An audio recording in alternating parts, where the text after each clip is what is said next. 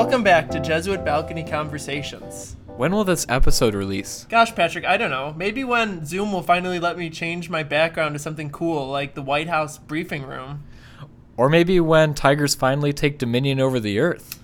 Or maybe when I can wear a dress shirt again, or when I can wear anything other than sweatpants, really, or maybe on a day when I wake up before 10 a.m., or when I find joy in something besides leaving the house, or maybe when someone sends me mail, or maybe when a day when I leave my bed and I go to work and it's not the same place. As you can see, things are a wee bit different on the balcony. But we are still here for you, listeners, no matter what. We've appreciated your support throughout the year, in good times and in challenging times like these. JBC has helped Billy and I better connect to you, our Detroit community, and our world. Know that there's always room on the balcony for you. Thanks for putting things into perspective, Patrick. That really does help. And, I am really looking forward to being here with you and for this episode. So, why don't we just move right in to one of our listeners' favorite segments on this podcast, and that is Finding God in All Things. That's one of my favorite segments. For me, a lot of my work be compromised because of COVID. So a lot of my responsibilities that I came into this year and plans that I planned for the summer have been halted. And so my role has changed a lot. And I'm thankful that I still have work to do. And it's just a lot of different kinds of work. But I'm still connecting work colleagues and finding new ways to help out. And so one of those ways is I helped out with our food drive, and that's helped me to really find God in the people in our community in Southwest Detroit. We've been doing these food drives for 3 weeks now and have collectively served over 600 families. And I've been really moved by the interactions with the drivers that have been coming through to pick up food and meals. Many of them have expressed sincere forms of gratitude, and some cars were full of people with their neighbors, friends, or extended family, or really anybody, that is looking for help. They all were together, looking to share whatever they could find from the food that we distributed. Just kind of showed me in times of crisis, we really lean in and lean on one another and look out for our loved ones. I saw so many good Samaritans who looked out for so many people in the Southwest Detroit community, and it's just an honor to continue to serve in this capacity and in other ways that a lot of people are across the country are finding ways to connect and serve. And so this was just one of those opportunities for me. Yeah, Patrick, that's really great that you're still able to provide some sort of help to our community. And I think that's really wonderful that you can connect with these food drives. And I admire you for doing that and taking that up and being able to still give back in that way. So I just wanted to note that. But I can also relate, you said you're still working, but your work has really changed roles. And I can really relate to that. Obviously, doing a whole lot of different things now than did before. And that's true for everybody, but it's just kind of letting that set in and sink in and just feeling that. And so for me, this pandemic has really kind of made me question, consider, made me realize what is essential in life. And, it was really shocking when I work at a university. It was really shocking when we first closed down campus and we canceled all our events. We were really planning for I was working up for some exciting things. We had a couple speakers that I was really excited about. And we were going to have a busy month. And so when everything was canceled, it felt really surreal.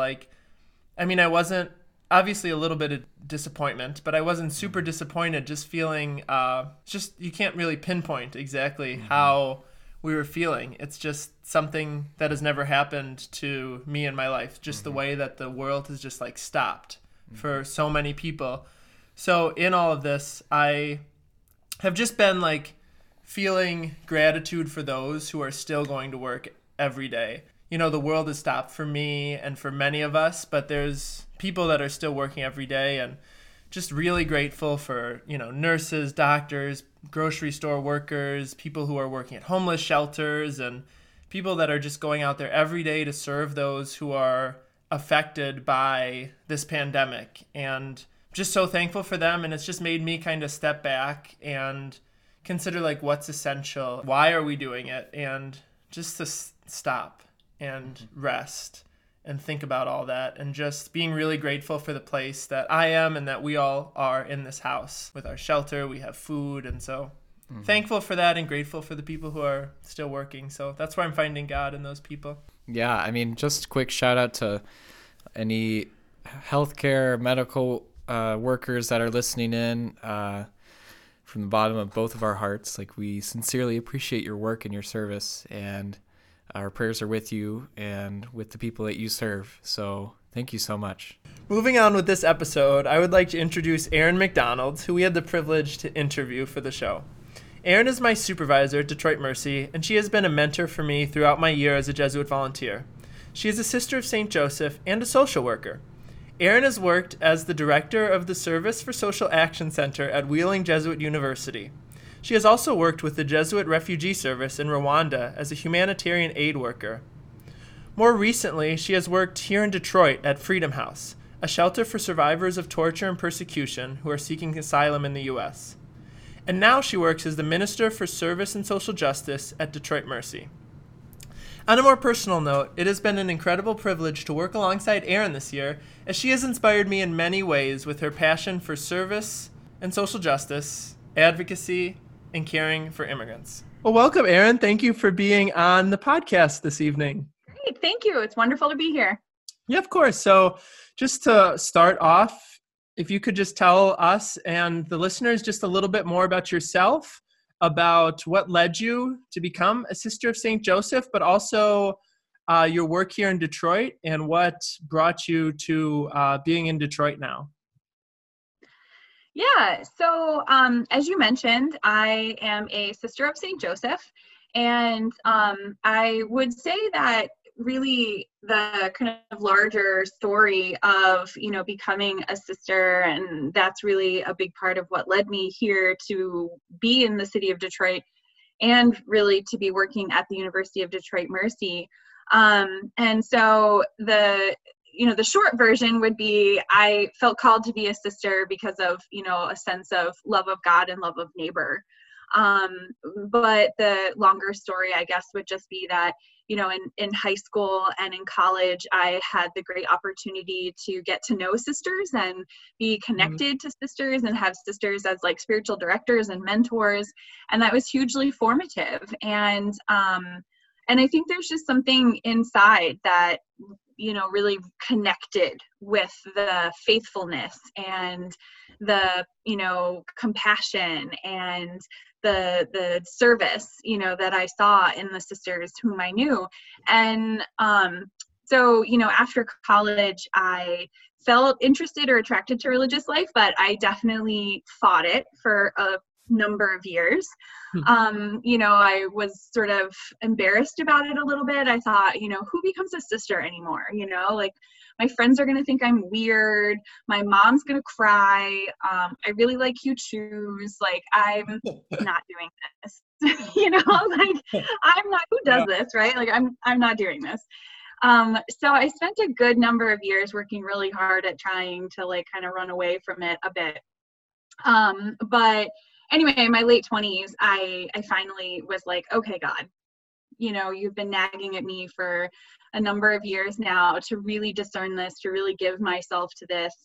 And the other thing was living and working overseas in Central Africa as a humanitarian aid worker. Those were kind of the two things that really came to a point at the same time. So I went overseas with the Jesuit Refugee Service. And, I have to say that it was really my time in Central Africa that solidified my vocation to religious life, that my mom always told me I had to learn things the hard way. I guess it sort of took me having to go thousands of miles away from home to really, solidify that I was called to be right where I was and to be a sister, and working in and around and with so much suffering and loss, that it helped me to really realize that cute shoes don't really matter. And, whether my friends think I'm cool or not isn't what matters most either. That Yeah. really being who God calls me to be is what's most important, and being part of making the world a more loving and inclusive place and offering my whole self to that was ultimately what brought me to this point of becoming a sister. And through the process of becoming a sister, I had the opportunity to live here in Detroit with our Sisters of St. Joseph. And when I was looking for a new ministry, there was an opening at the University of Detroit Mercy. And so I applied to be the University Minister for Service and Social Justice. And here I am talking to you. I think a lot of people can kind of relate to what you said. You felt a call, but it's kind of also fighting a call. So that's really great it's great to hear your story about how you were led back to the Sisters of St. Joseph. If you could talk for a second, maybe about a little bit more of, I think the listeners know that, we work together at Detroit Mercy. So if you could just share a little bit more about our work at Detroit Mercy as a ministry team, some of the things you really find yourself working on, find yourself passionate about. Absolutely. So as you mentioned, we both work together as part of the university ministry team. And my particular role or area of concentration on the team is service and social justice.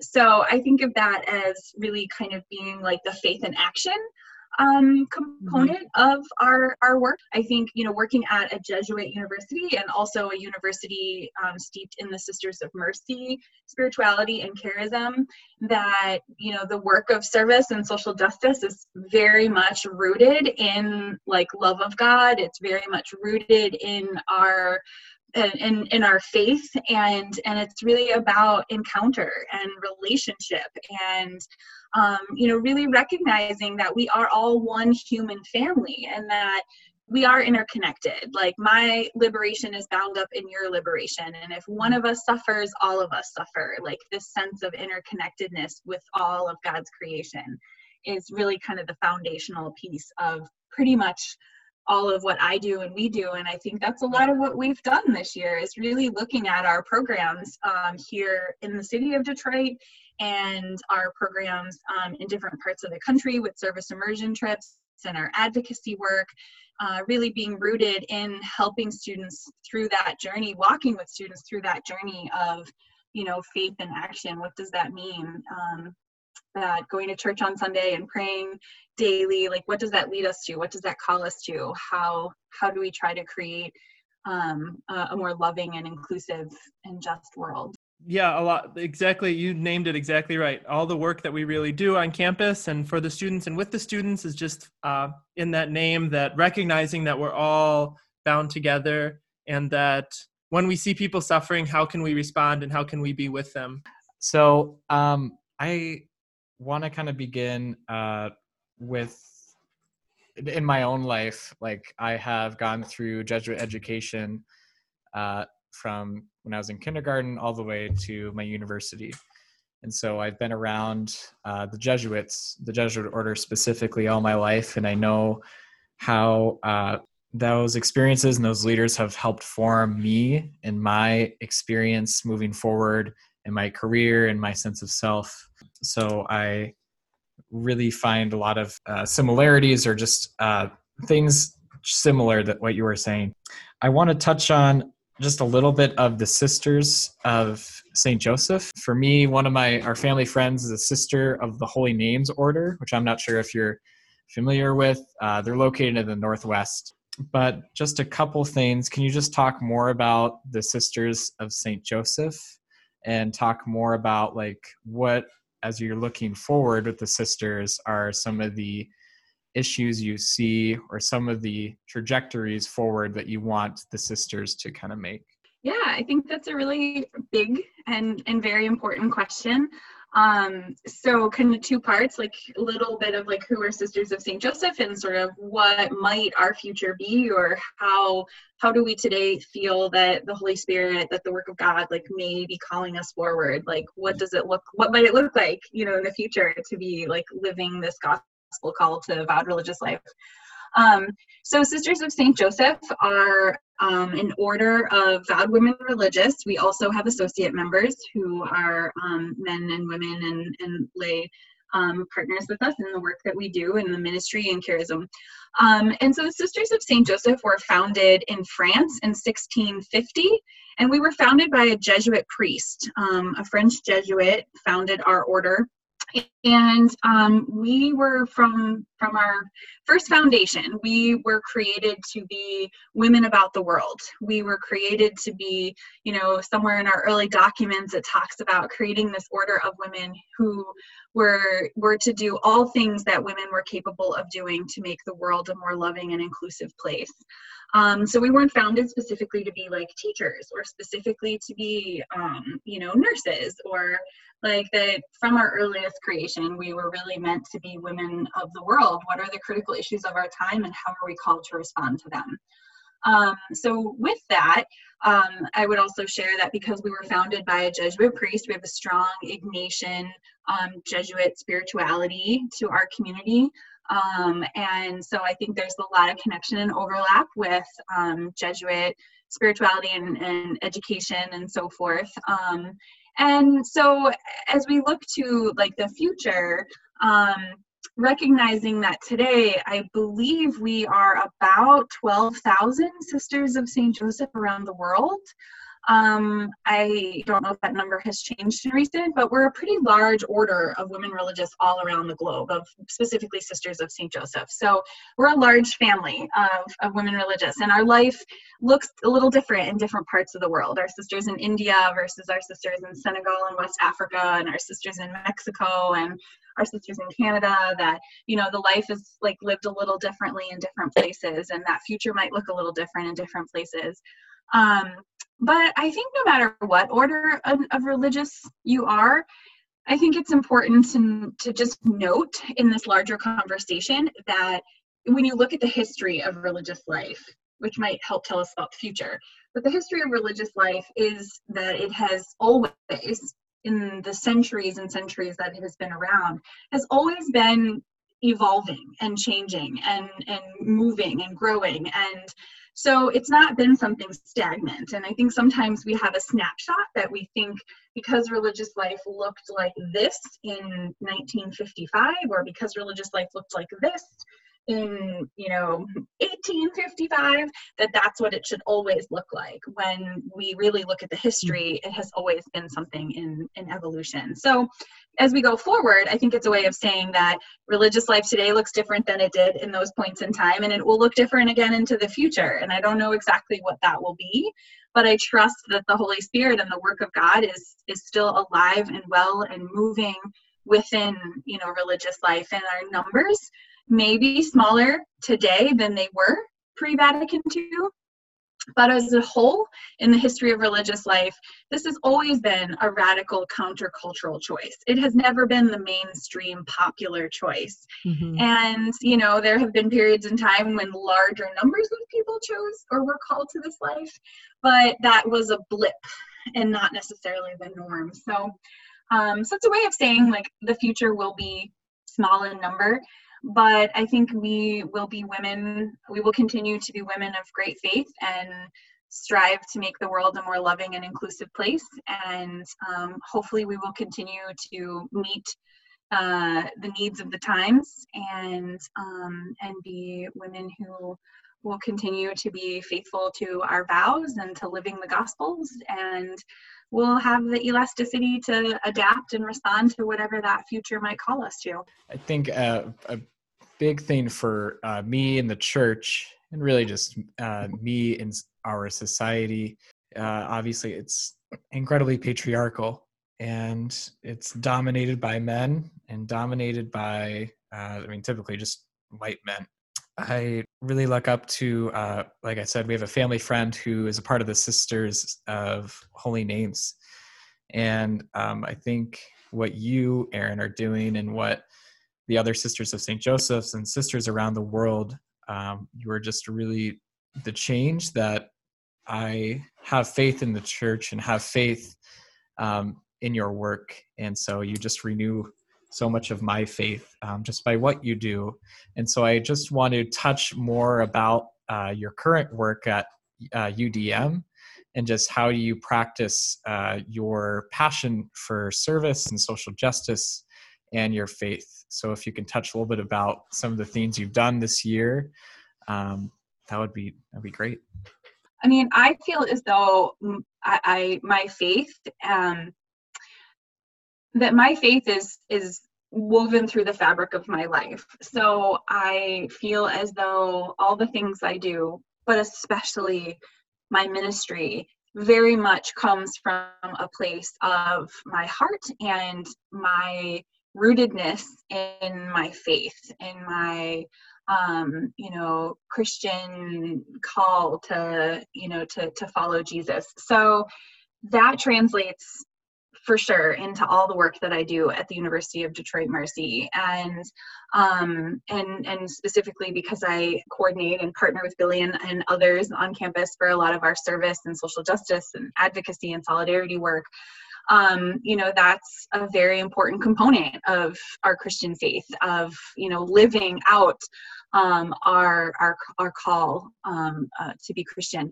So I think it's very much alive and a part of all that we are and all that we do, and comes from that place of I do what I do because I'm Catholic, because I'm compelled to do that. And that I think, in the years of doing service, working as a social worker and, working in campus ministry earlier in my career, all of these experiences have just, and being a sister and being in Detroit, I mean, they've all just deepened this sense of like, we are called to love one another. That's, the fundamental call. And so how do I do that? And how do I not just love the people who love me, but how do I love the people in the whole human family? Those I disagree with, those who have different religions, different races, ethnicities, different economic statuses. Like, how do I live love with all of, our human family? And so a lot of my early life was service, feeding the hungry, clothing the naked, visiting those in prison. And as I have grown in my faith and in my life, have really come to see that there are also systems in our country and in our world that both help and hinder people in their access to those resources. And so feeling more compelled to work on those systemic levels of how do we feed people who are hungry, which is important, but how do we also look at some of the systems of oppression and injustice in our country that keep people poor, keep people hungry, keep people in prison and things like this. So, that's kind of where it all comes together for me. And just to add on to that, if you could just speak specifically, one of the things I've really been inspired by at Detroit Mercy is just the model that we have for when we go on service trips. And I know that sometimes service trips can get a bad rap for different reasons, and just the way that we approach it, the way that we go through with it. I've just learned a lot from your leadership and just from the leadership, in our ministry team about how we do service and service immersion trips. So if you can touch on that too. Service immersion trips over the years have at times, gotten a bit of a bad rap. And I think it is important to look at how you do it and really trying to do it in a very relational and prayerful and thoughtful and mutual way. Because, we don't want to objectify people. We don't want, poverty tourism or white saviorism, and Jesuit models and Sisters of Mercy as well.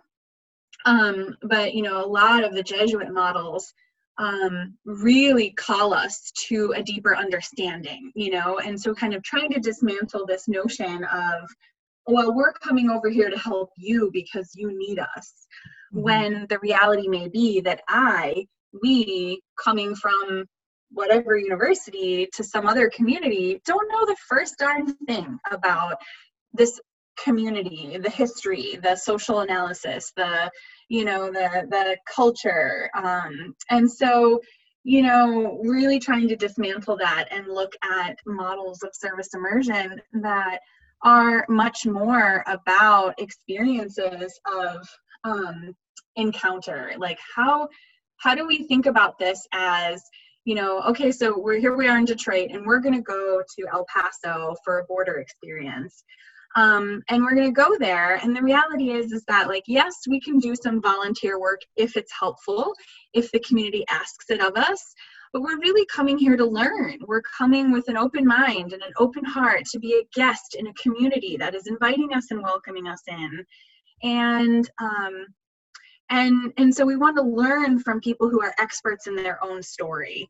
And we want to come here because, hey, you in this city, in this town, this group of people, this organization is doing some really incredible, innovative work, and we want to learn from you. And if we can help, then that's great.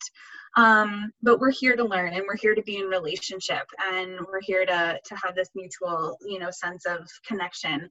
And it's also important that as a part of that experience, that there are really direct conversations and connections to systems, systemic problems, social justice. What are the root causes? So with immigration being an example, we're here to learn about immigration and do some volunteer work. We could go and spend a whole week just feeding people in shelters.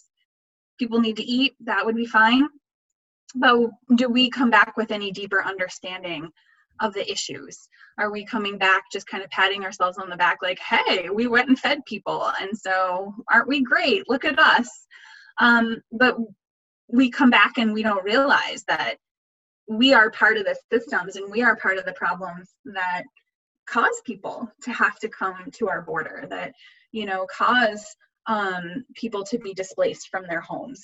So it's important to have the education around advocacy, social justice, systemic issues. Why are people coming? What are the economic issues? What are the systemic issues? Why is our immigration system, people, why don't they just come here legally? Well, there are broken parts of our system. Do people know that? And then the last component, and I could talk about this for a really long time, but another important component is the faith component. So this notion of vocation, this notion of, as people of faith, how are we called to welcome the stranger? How am I called to personally love my neighbor who is displaced? So there are these components, but ultimately it's really about encounter and relationship, and really trying to provide learning experiences for our students that help us to be changed and transformed and come back into our own communities and see with maybe new eyes what's happening in our own community, in our own neighborhood. And even if it is something that you are enlightened to in your own neighborhood, you've come back with some new learnings that maybe could be applied, and you may be motivated to advocate for some systemic changes in your own community. So just, a more relational and fuller perspective. I think that's so important, being in relationship with others, and what you were tying to at the end about bringing things back to our own community.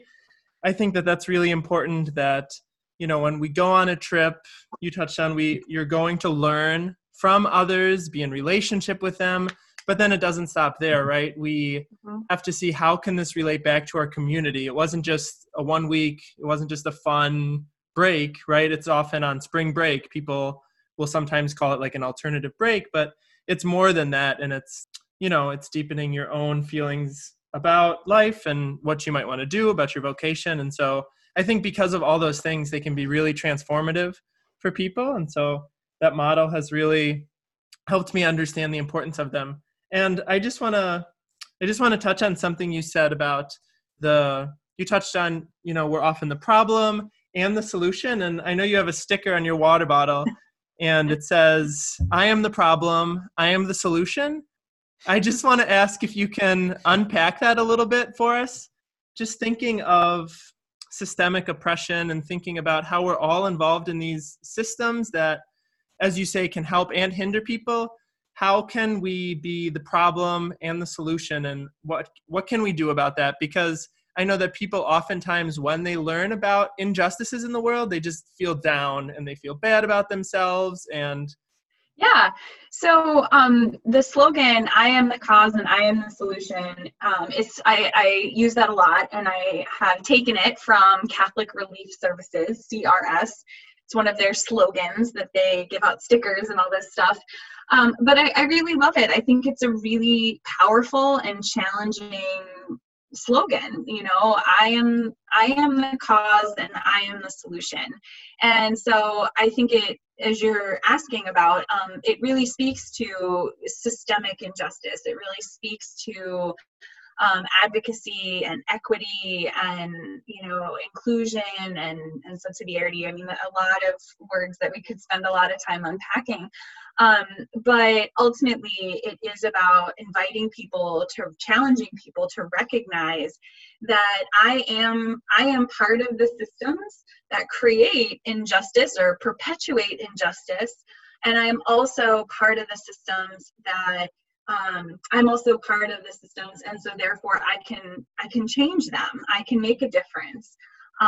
And so I think to the point you're getting at, I think it's discouraging. I think it's hard. It's overwhelming. And I was just having a conversation with a sister in my community about this, that it really easily becomes overwhelming. So like immigration being another example, right? That there's a lot of justice issues with our current immigration system and with culturally the way that we welcome the stranger and welcome our neighbor, our brothers and sisters who are forcibly displaced.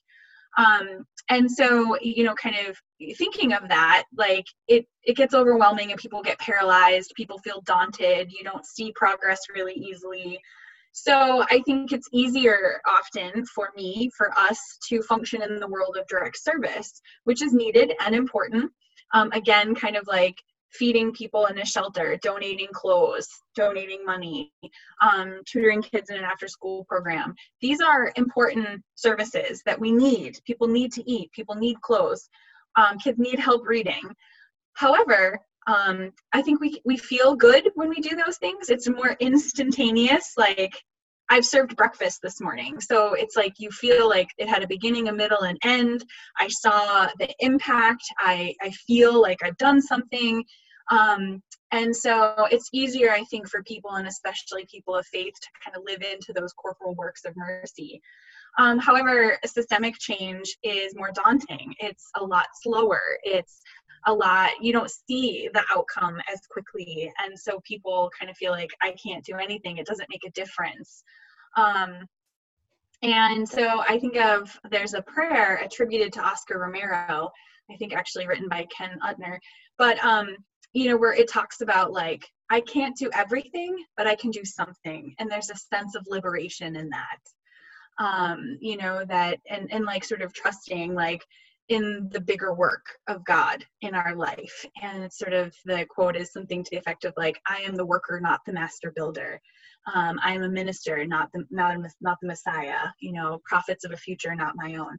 So it's, I guess, a way of like breaking out to say that as people of faith, we are also called to systemic change, to recognize that how I vote, the systems that I choose to support, like where I donate my money, the legislative issues that come up, how much do I pay attention, like with immigration, like Remain in Mexico policy right now, how many of us are paying attention to that policy change that's happened? Are we allowing ourselves to recognize that these things are happening in my name? And I can't fix it all. I can't do everything. However, I'm not relieved of duties. And so, writing letters to your congressman and making sure that they know how you as their constituent feel.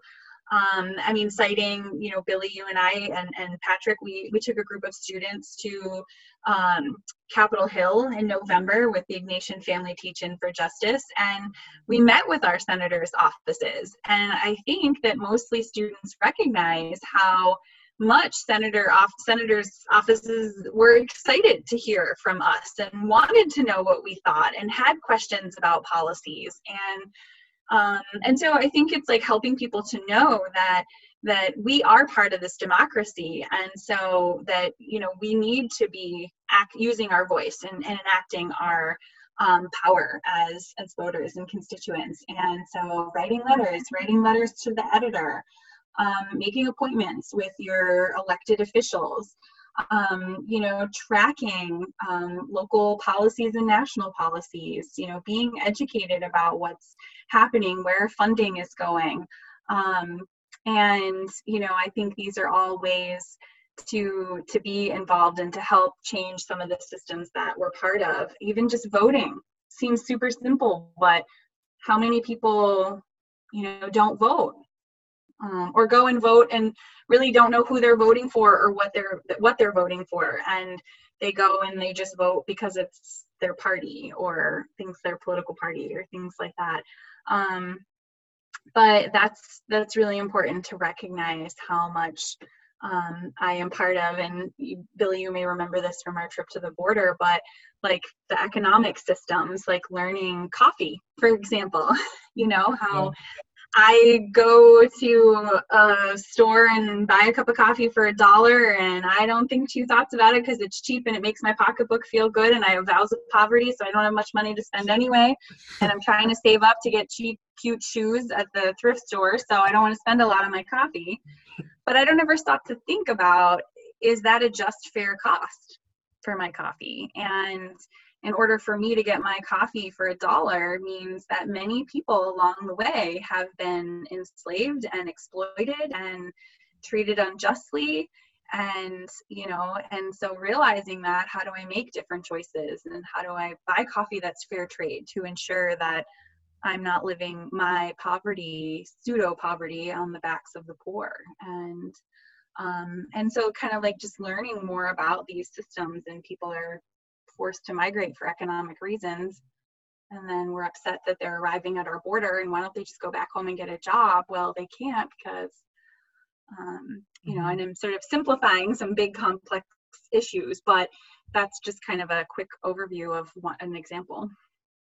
We talk about systematic injustice, and I don't think a lot of people know what that is, know that lots of our problems and issues in our country, issues in our world, stem from the structures in place at the nation level, and then also at a global level.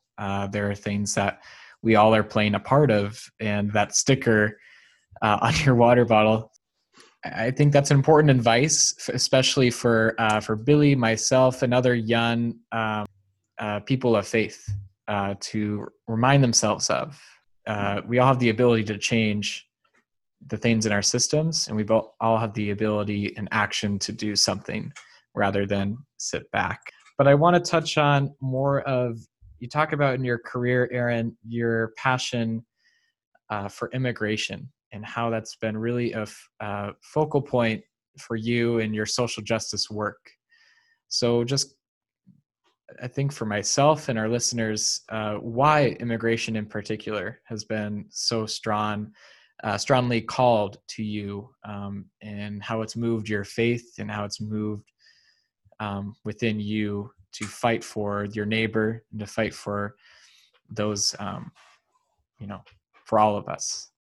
I would say that, so justice for immigrants, and really just the larger systemic issues with our immigration system in our country, and even on a global scale, absolutely is something that is very personal for me, and I'm very passionate about it. It's probably a configuration of things, as we've talked about. Certainly my faith is a big reason why I feel very strongly about being an ally for our displaced brothers and sisters. And probably some of it is also, the intersection of my faith and sort of my ministry career. I'd been working at Wheeling Jesuit University right out of college, was my first job. I was working in the Service for Social Action Center.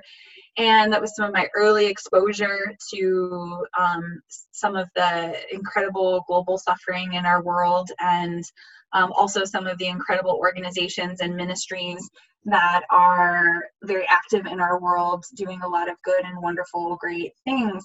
And so through that is how I first learned about the Jesuit Refugee Service, JRS, and which was founded by Father Pedro Arrupe in 1980. He was so moved by the suffering of the Vietnamese boat people in 1980 that he founded this ministry specifically to serve refugees. And so JRS has been working in about 50 countries around the world, pretty much exclusively in like refugee camps and with internally displaced persons and like urban refugees. And so it was again sort of just this sense of call and nudging to go and be part of this ministry. And I think that really changed my everything. And so being a humanitarian aid worker in refugee camps in Rwanda, serving with our Congolese brothers and sisters who are suffering in a protracted violent conflict in Eastern Congo, it changed everything for me and changed my relationship with God. It changed my sense of self. It just was one of those incredibly transformative life experiences. So I think it was a profound experience of seeing firsthand the realities of suffering in our global community, especially those who are stuck in or fleeing from incredibly like violent, unstable, war-torn parts of our world.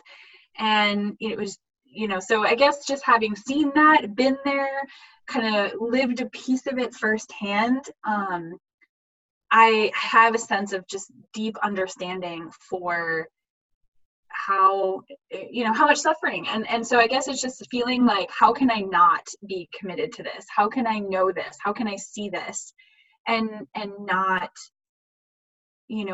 try to make it better or different, and to recognize how I too am part of some of the reasons why some of these conflicts persist. Eastern Congo is riddled with conflict because of minerals, because of that mineral that we need for cell phones. I can't think of what it is. But, because of my love and attachment to iPhones and, gold and diamonds come from this part of the country, this part of the world. Anyway, it's just a lot of recognition of, how I am parts of the cause and how then I'm called to also be parts of the solutions. Not that I can fix that totally, but I guess it's just, manifests itself as like a deep sense of empathy and interconnectedness with our displaced brothers and sisters, and just knowing some of the realities that people face. And and this is so small in comparison, but there's certainly a place in my own heart, in my own faith journey, that knows what it feels like to feel afraid, to feel alone, to feel unloved, to feel unwanted, and like what that does when I can allow myself to go to those places and say, here are people who are living that. And because I have good people in my life who love me and protect me and help me, I too am called, in the Gospel of Luke, it's like, to whom much is given, much is expected. And much is expected of me, of us, to give and to serve and to create more just systems. So I guess my faith, and then also some just early personal experiences with work that just really gave me this deep sense of like being connected with. And I did that work for about, a couple of years. Then I came back to the US and I worked with refugee resettlement with Catholic Charities in Cleveland as a social worker. And then in Detroit for 3 years, I worked at Freedom House Detroit, which is a shelter and residential program for survivors of torture and persecution who are seeking asylum in the US and Canada. And I was the social worker coordinating mental health and medical care for our residents. So just years of hearing stories, seeing the violence inflicted on people because of who they are, because of their race, their religion, their ethnicity. And, as a sister of St. Joseph, I'm compelled to do all things that women are capable of doing to make the world a more loving and inclusive place. So we have one final question for you, Erin. And this question comes out of a quote from Thomas Merton, we ask this question of all our guests. This is the last question. So, quote, if you want to identify me, ask me not where I live or what I like to eat or how I comb my hair, but ask me what I am living for. In detail, ask me what I think is keeping me from living fully for the thing I want to live for. So, Erin, we just ask you if you can share what you are living for. Wow, that's an incredible quote. Very powerful. So, what am I living for? I am living for hope. I am living for love. I am living for and when I say those words, I think of that as words being very intertwined with my faith as a Catholic, with my vocation as a Sister of St. Joseph. I am living for a life rooted in the Gospels and prayer, and I'm living in the hope that that this world will continue to be transformed by God's love and God's grace, and that through me and in our work and our ministry and our prayer life, that I may be a sower of seeds of love, of reconciliation, of unity, both in myself and in the community and in the world around us. That's certainly my biggest call and desire, is to be that, living for hope, living for love, living for the potential for what reconciliation and justice can do in our world. Erin, thank you so much. You've left a lot of pieces of advice for me moving forward in my life, especially as I center myself on advocacy, center myself on action with social justice and how to enable my faith as opposed to downplay or to try to think outside it. And you are just an inspiration for a lot of things. And Billy has just also been, it seems like you both are it's been a great team, and just been really helping me and helping so many people. So thank you. Yeah, thank you so much, Erin, for taking the time to be with us. And thank you for being on the show. Great. Well, thank you both for having me and for asking, I think, some really great questions, and really important and meaningful questions. And hopefully some of my answers are just at least some entry points into deeper discussion and deeper prayer and deeper education for people. There's a lot more to unpack with all of that, but I think those are some really great just starting points for folks to kind of take forward. And for any of the Detroit Mercy students who may be listening at some point, hopefully you'll be inspired to come to our office and talk about these things more, and join us on some of our service immersion trips and our Ignatian Family Teach-In for Justice trip in November and things like that. So anyway, but thank you so much. It's great to be here. Thank you, Erin. Thank you, Erin.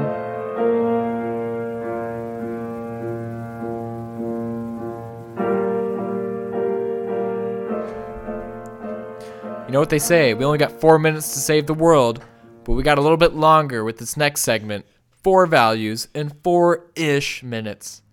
Billy, out of the 4 core values of JVC, what's resonated with you the most? The truth is, I've been thinking a lot about social justice.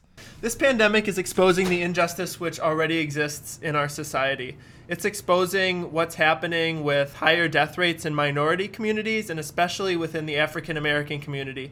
You look at Michigan, where we are living, and African Americans represent 14% of the population, but as of April 9th, 40% of the deaths due to the coronavirus in this state have been African Americans. So you see that discrepancy there, and we have to start asking why.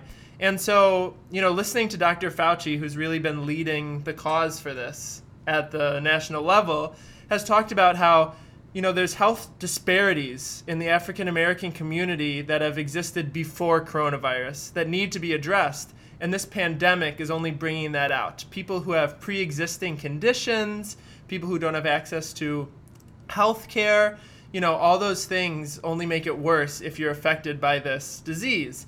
And so, someone I really listen to, someone who I follow, especially when it comes to racial justice, is Nicole Hannah-Jones.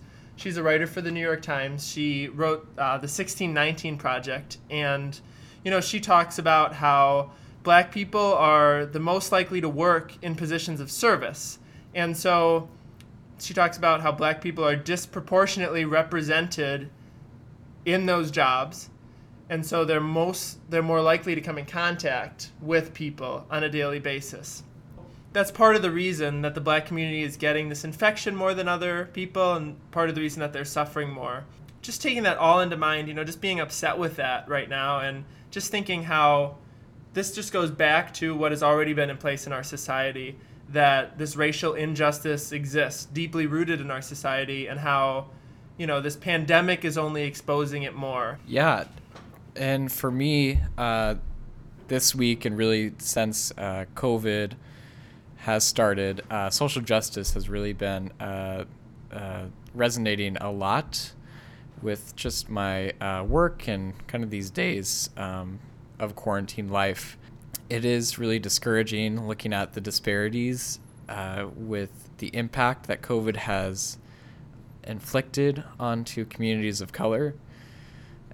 From my experience working in Southwest and working in our neighborhood in a predominantly Hispanic and Latinx community, the same statistics align just as much with the African American population. What we are doing at UNI is we're trying to offer a free testing facility that's located in one of our parks and green spaces. We are doing that out of this injustice that's been occurring since these testing sites and regulations have been coming out, especially with the dollar amount that is a part of testing. It's ridiculous that $145 is the charge for people to get tested for this. People in our neighborhood and people across the country don't have that disposable income to be paying for this test.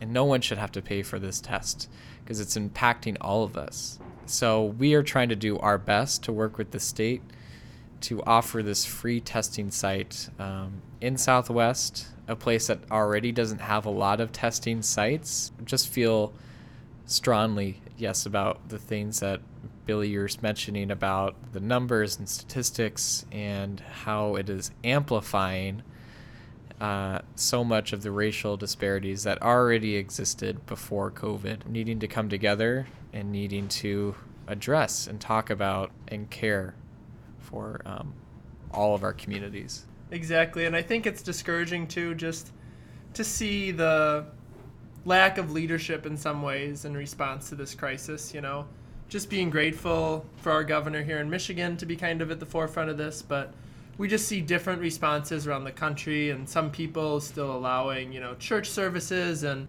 being discouraged by that, and just how some people aren't taking it as seriously, and how that makes me upset. Just, I'm at home every day, not seeing anything. I'm not in the midst of this, but it's just, yeah, like you said, discouraging. So I guess I would share another value that's kind of been on, my heart this week in a lighter sense, is just simple living. Being at home every day is just living in a different way, I think, and obviously living in a way that's better for the world. We're not driving really at all. I'm walking when I need to, and something we've done in our house recently is we've started doing tech-free days once a week. And so at a certain part of the day, 5 p.m., we try to just cut off all technology, just turn on candles, we turn off all the lights, and, I think it's a really great way for us to foster community, but also to just zone out from what's happening in this world and just to be with each other. And those nights, I know, always bring a lot of joy. And I think part of that is just being together, but part of it is just not being apart, not being tuned in to what's happening on Twitter, what's happening in the news. So yeah, I've really enjoyed the way we've embraced simple living as a community. I have as well. And for me, my value is community. I'm very grateful for particularly like my work community, like my colleagues, and how much we've checked in on like a day-to-day basis.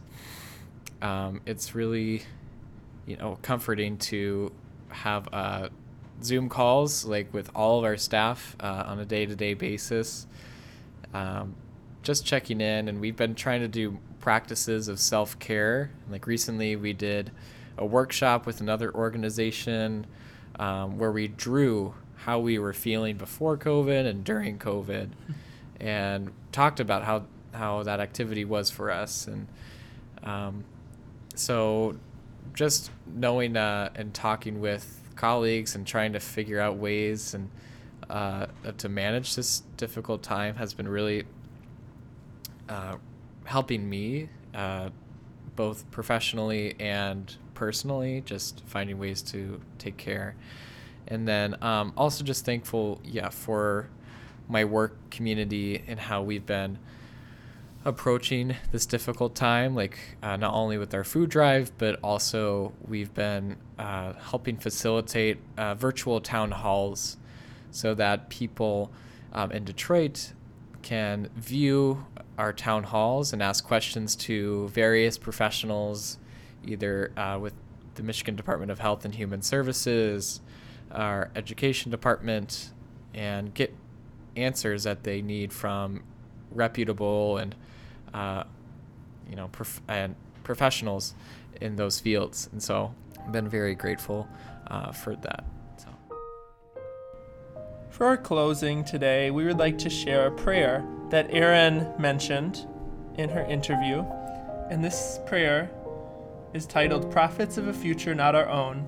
And it was written by Father Ken Utner, who was the Bishop of Saginaw, Michigan.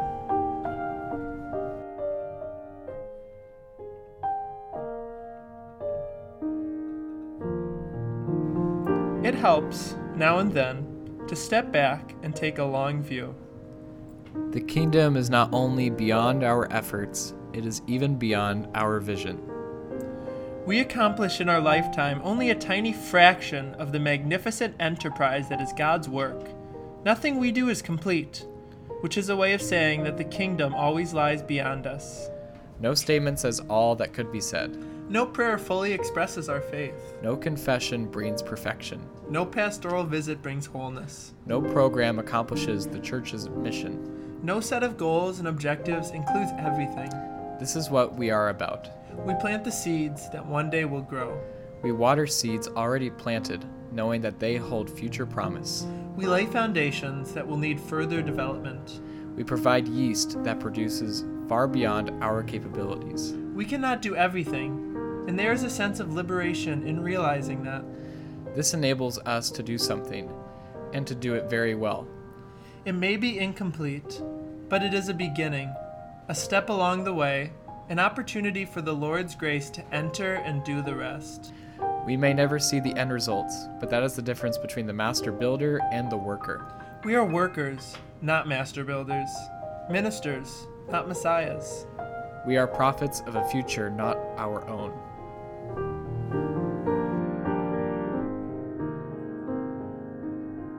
We want to thank you again for listening and tuning in to Jesuit Balcony Conversations. We want to remind you that our opinions are our own, in no way affiliated with the Jesuit Volunteer Corps. We want you to like us on Instagram. Follow us on TikTok. Give us a mention on LinkedIn. Thanks, y'all. Peace. Did you hit record? Yes.